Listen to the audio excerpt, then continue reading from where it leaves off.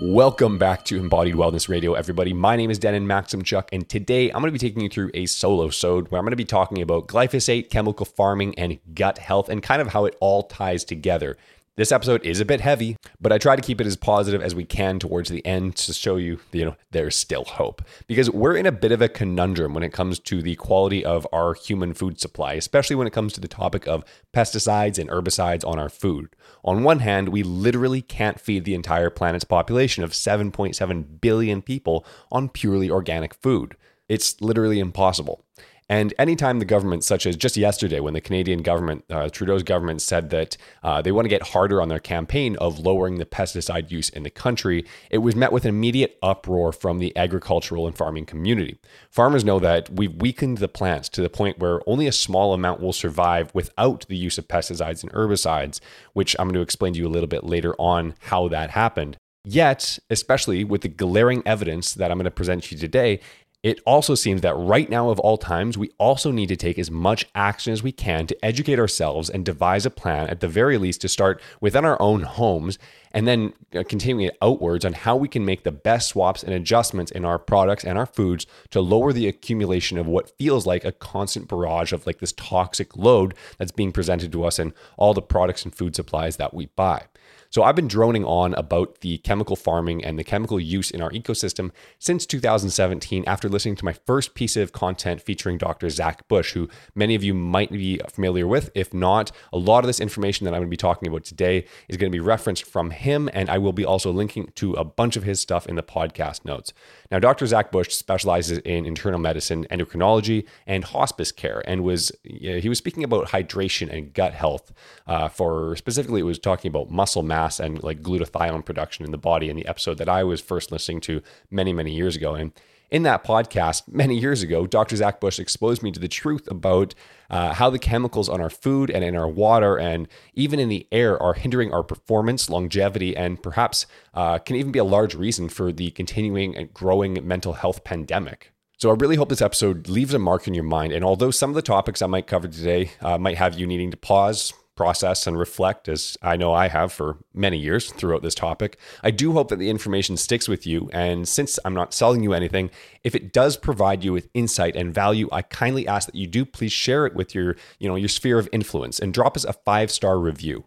And if you really loved it, subscribing for more awesome cost-free content in the future, because that is how we grow the show and try to reach more ears. And especially with this topic that I'm going to be talking about today, I think this is an important one to share with that sphere of influence around you. So without further ado, let's begin. So what we know about the gut and a person's gut health is that it's essentially one of the most critical breaking points between a healthy and an unhealthy human. Now, I understand that's a humongous generalization and a really, honestly, way too easy and quick way to simplify an extremely in-depth topic, but it does need to be brought up because in the past 30 years, we've seen illness within the human population increase to a rate at which, if we were a species of fish, we might even be called an endangered species. In the 1980s, there was an uptick in illnesses, but something that really began to happen was in the 1990s, and this really started to change the course of what we know as world health. Suddenly, autism skyrocketed in 1995 from, originally it was 1 in every 1,000 kids were being diagnosed. And then only 5 years later, in the year 2000, all of a sudden the numbers went from 1 in 500. It doubled from 1 in 1,000 to 1 in 500. Now, in 2022, where 1 in every 36 kids are being diagnosed on the autism spectrum. That is a tremendous increase from only in 1995, 1 in 1,000 to now 1 in 36. At this rate, by 2035, 1 in 3 kids are projected to have autism. And over time, this will completely destabilize and cripple our society as well as the financial system. And it's not just autism. Alzheimer's and dementia, Parkinson's disease, childhood bipolar disease, and celiac disease, among many others, steeply rose at an alarming rate, specifically, well, some started in the 1980s, but an awfully strange and eerily coincidental space and sudden spike of these illnesses started to synchronize in the mid-1990s. So before I get into any speculation as to how this would have happened and any data to support that, let's take it a step even further back into history, specifically into the early 1900s. And when you really think about it, that's not that long ago. That's only like a person and a bit ago. But we first need to understand that crop rotations If anybody's ever worked on a farm, I worked on a farm when I was like 13. It was an interesting experience. It was a chicken farm, but I did a lot of like work in the blueberry bushes, and I do know a little bit about farming. And I grew up, my parents always had gardens, which is a blessing because now I cannot wait to have a property where I can just fill it with gardens. We've been, for thousands of years, we knew that rotating crops is like one of the most important things for ensuring that we can feed a community in a village of people.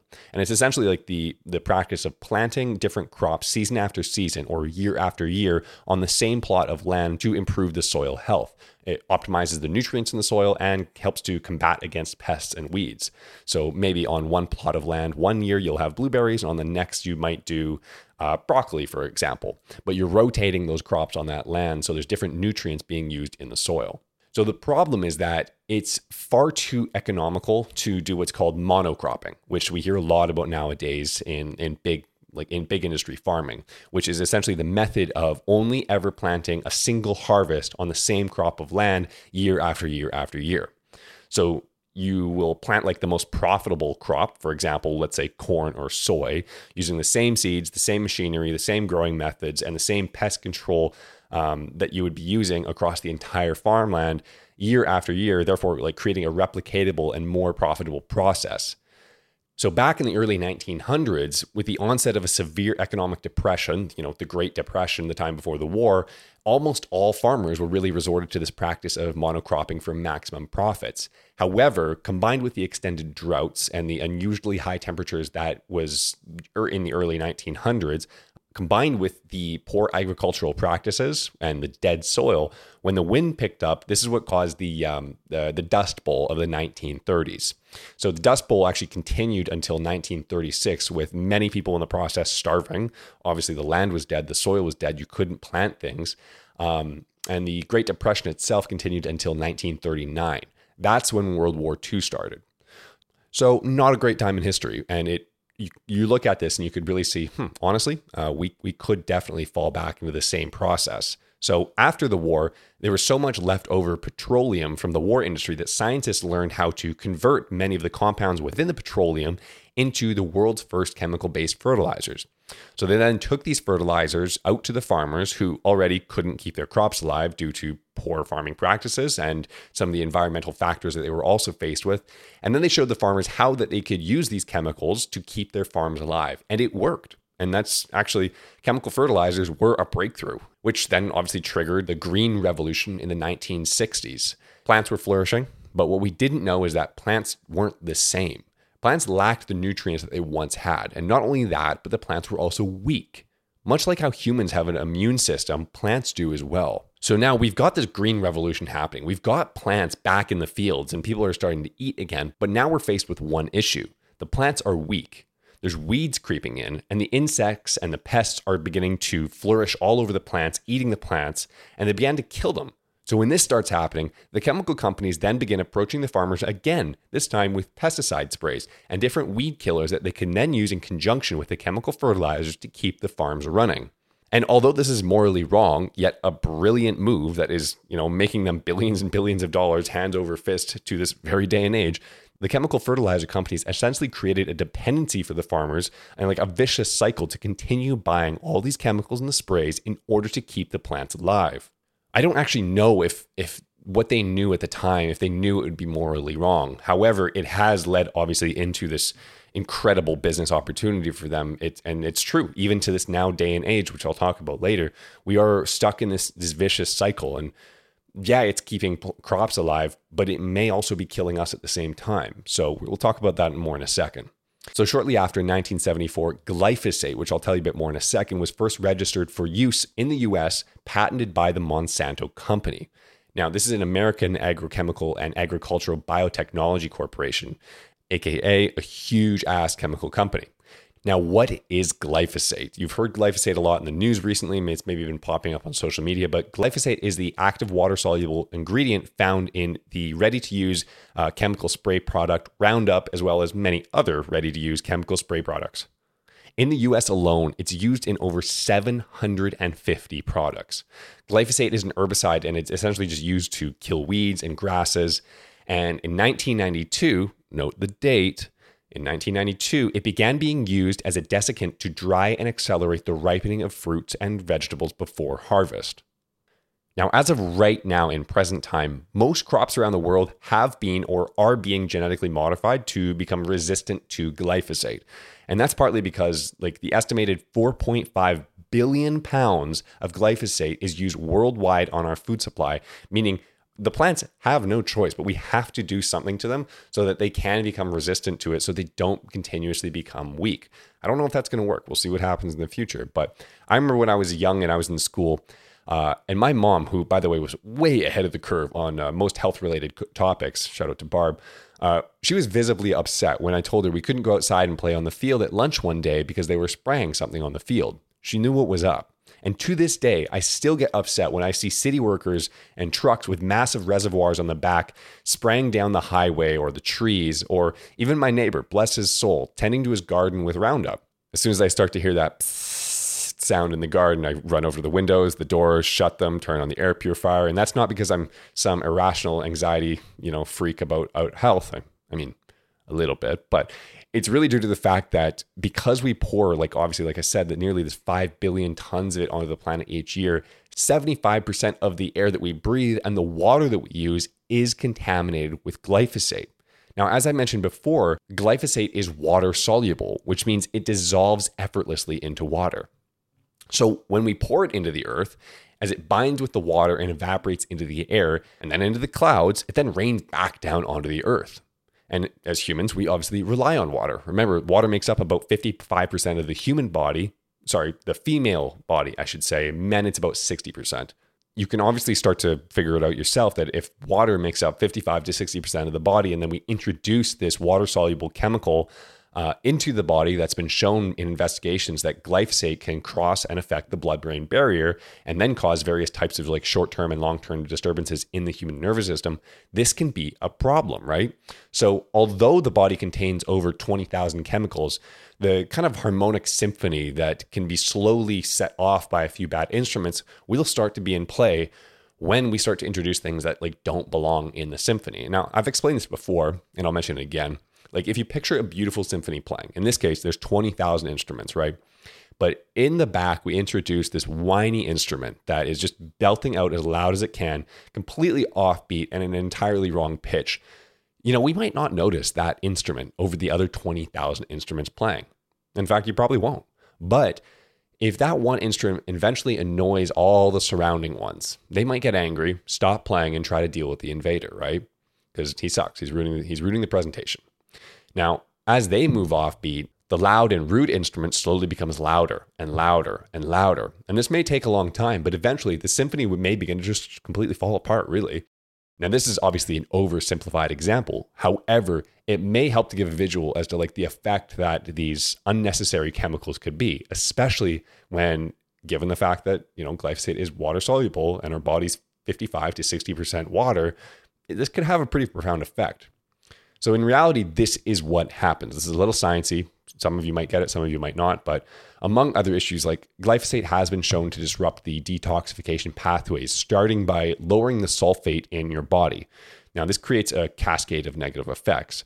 Sulfate is critical as it helps to produce glutathione, which you might have heard of that before. Now, glutathione is essentially your body's detoxifying superstar against xenobiotics, which are simply harmful environmental compounds, such as heavy metals, which we spoke about on episode 15, as well as pesticides and herbicides. Now, here's what's interesting.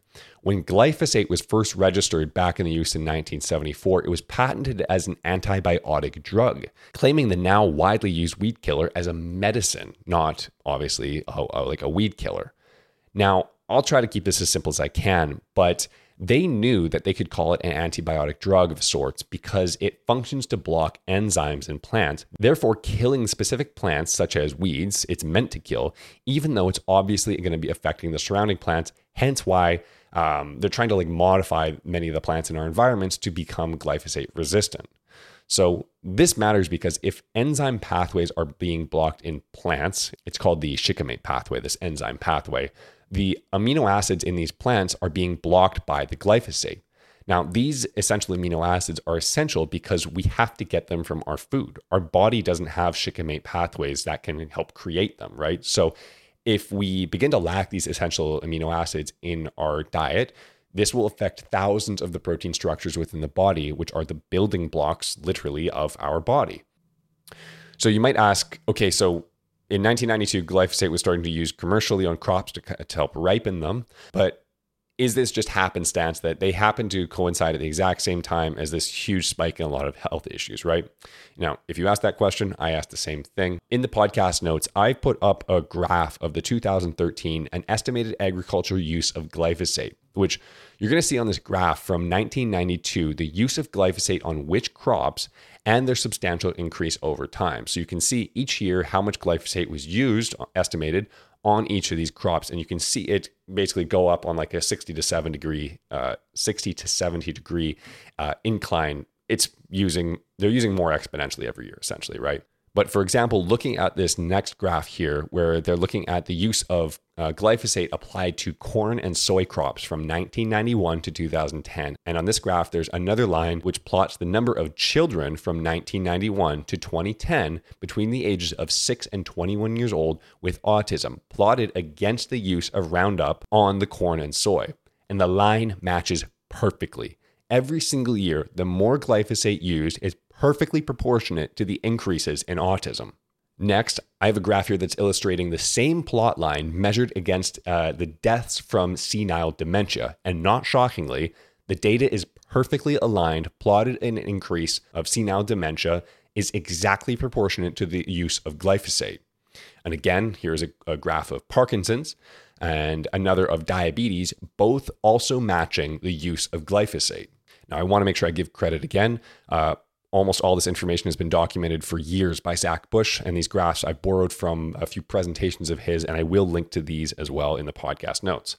Now, although these all may look like proof, again, it could all just be happenstance, and it could be the result of a completely missing link and something else that was thrown into the system at the time.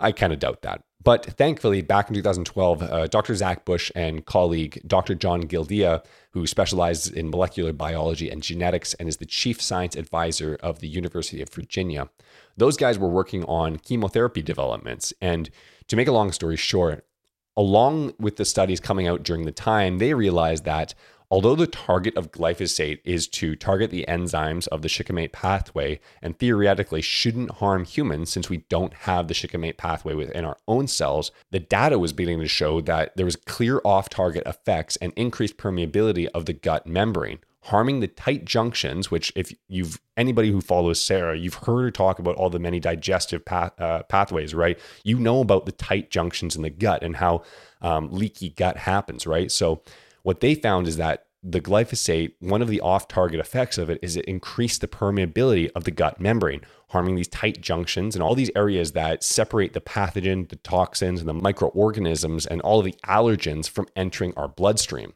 And these tight junctions can also be found in, you guessed it, our brain, which again, when we compared the data of the sudden onset of neurological issues that I told you about from all the graphs before, from the autism, maybe MS, autoimmune diseases, Alzheimer's suddenly increasing, I don't think this is really arguable anymore. So yes, the data does indicate that exposure to high levels of glyphosate may result in neurological damage via the openings of the blood-brain barrier and the gut barrier as well, causing more than just neurological damage, but other cellular damage within the body.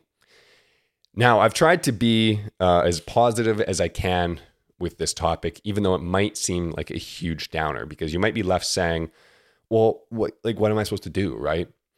So in order to provide a little bit of levity and hope, just so you know, there is action being taken by our planet and our legal system, sort of, I say. Let's start with the planet. Luckily, our planet has the bacteria and the fungi that can help to break down and digest this toxic chemical, being glyphosate. The issue is that if we just cold turkey stopped spraying like the 4 to 5 billion tons of glyphosate, which we're pouring into the planet every year right now, it would take about 50 years estimated for the levels to return to a below toxic level. That's a long time, man. 50 years is a long time. Unfortunately for our generation, I don't think there's much help for us with that. However, we do have to stand up and take responsibility for our children and our children's children. At the moment, glyphosate it's really just a part of our ecosystem. We can't wash it out or cook it out because like the small amounts that would be in our food, they become absorbed into it, right? Not just that, but even like, for example, animals, they eat the grass, which glyphosate would be on, and that's just now into their system as well. So you can, like, for example, if it's just like sprayed on an apple, like, I mean, definitely wash your apples, right? But you can't really take into account what would be absorbed into the plant itself. So in that case, now is the time to start putting your money where your mouth is and choose to only buy foods that are certified organic. This is a bit of a blurry line sometimes, but even just starting that process can still help. The less and less that they like are selling or inorganic products on the shelves, the less and less that they're going to make. So at the end of the day, your money does talk.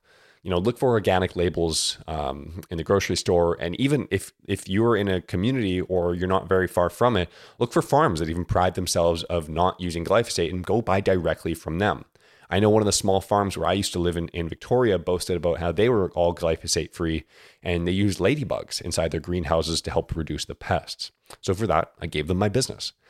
I don't also think you should be afraid to even reach out to farms in your area and straight up ask, what pesticides or herbicides do you use? And is your farm glyphosate free? You know, the market always wins. So you need to speak up and ask for what you want at the end of the day, right? They don't deserve your money unless you think you should give them their money. It doesn't work like that. So I'm not saying be rude, but you should be very direct. It's your health, you know, and your family's health.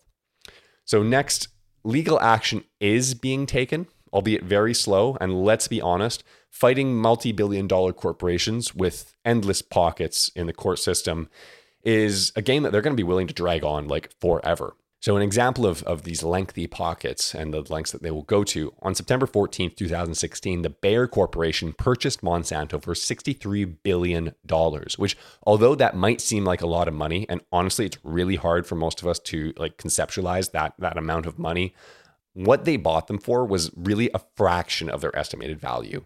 And the reason for this is because they knew the lawsuits had begun, and Bayer would have to take on those lawsuits when they bought the company. So as expected, based on the tens of thousands of claims linking Roundup to cases of non-Hodgkin's lymphoma cancer and many more things, the lawsuits came, and Bayer was ready. I don't have any like graphs or statistics specifically on the cases of the non-Hodgkin's lymphoma cancer, but tens of thousands of cases. I mean, that should be enough right there, right? So in 2010, Bayer agreed to pay out $10 billion worth of settlements to the tens and thousands of claims, all while, of course, the product is still on shelves everywhere. You can pretty much go to anywhere you want, and you're going to find these products or glyphosate ready-to-use products, Home Hardware, Home Depot, all these places, right? And it's still sold in bulk in the agricultural industry. So the settlement was reported by the New York Times to have covered an estimated of 95,000 cases. And as of 2020, it still included over $1 billion of potential future claims for the consumers who may develop the rare form of cancer, while there are still 26,000 claims in the tube ready to go. So what am I saying by that? What I'm saying is that our government and lawmakers are not going to make the changes that we need to make happen, as it seems like their number one goal seems to be like create a weak society, sick and numbed down by entertainment and drugs, so that they have to rely on government handouts to sustain themselves while, the dictatorship rule only grows stronger. Maybe that's just my slightly cynical point of view, but kind of seems like that's like what they're pushing for. Also in 2020, a California judge overrode the Prop 65 Act, which if you've listened to episode 15 to 17, you'd know how strict the Prop 65 Act was, or still is. But the judge overrode that there needs to be warning labels on pesticide products such as Roundup, which boggles my mind.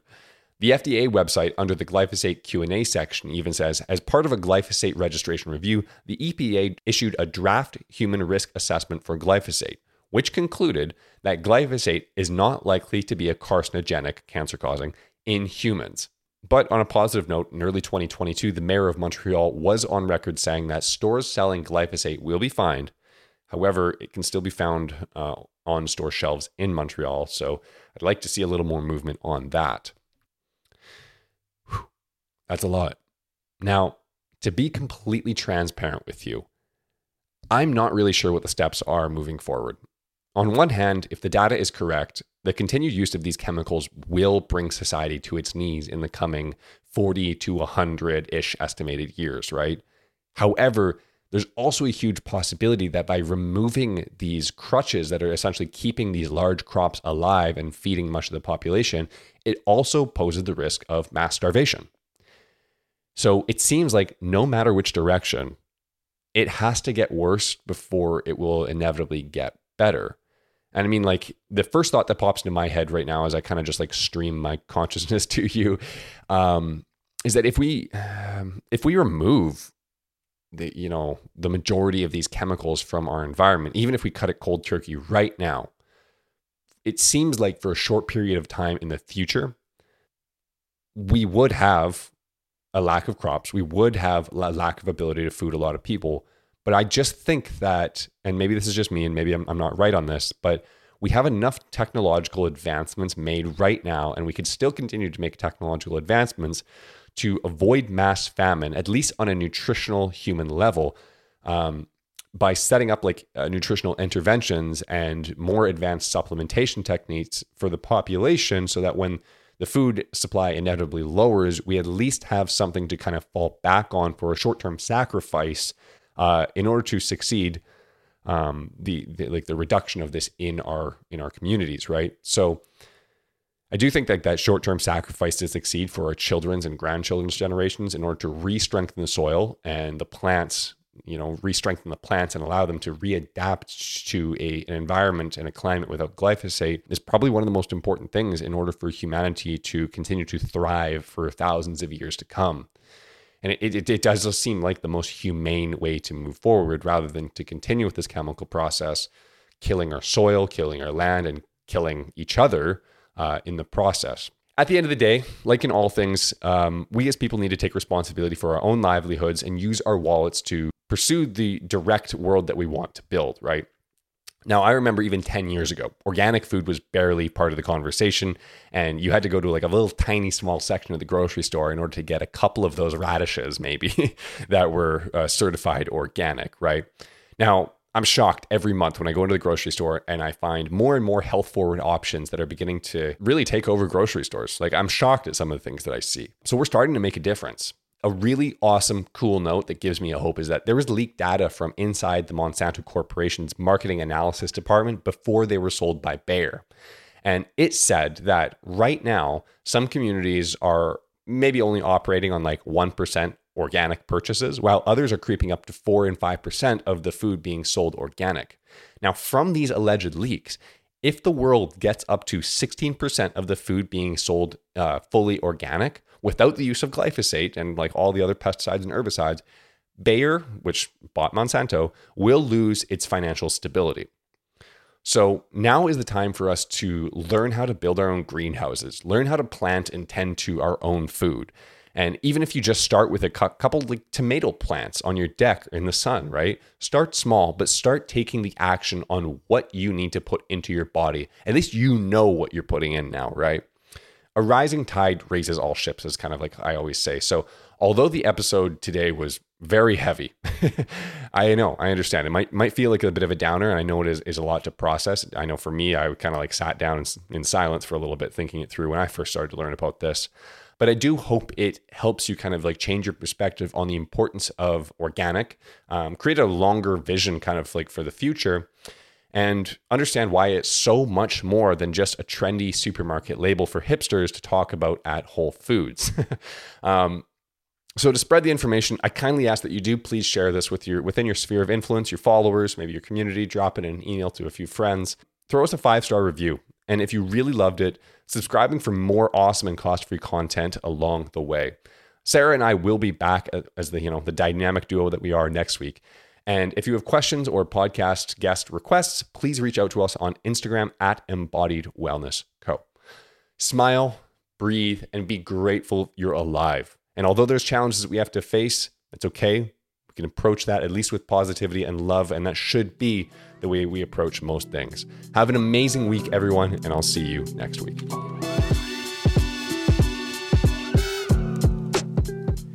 Thank you for listening to today's podcast. This podcast provides general information and discussions about health and related subjects.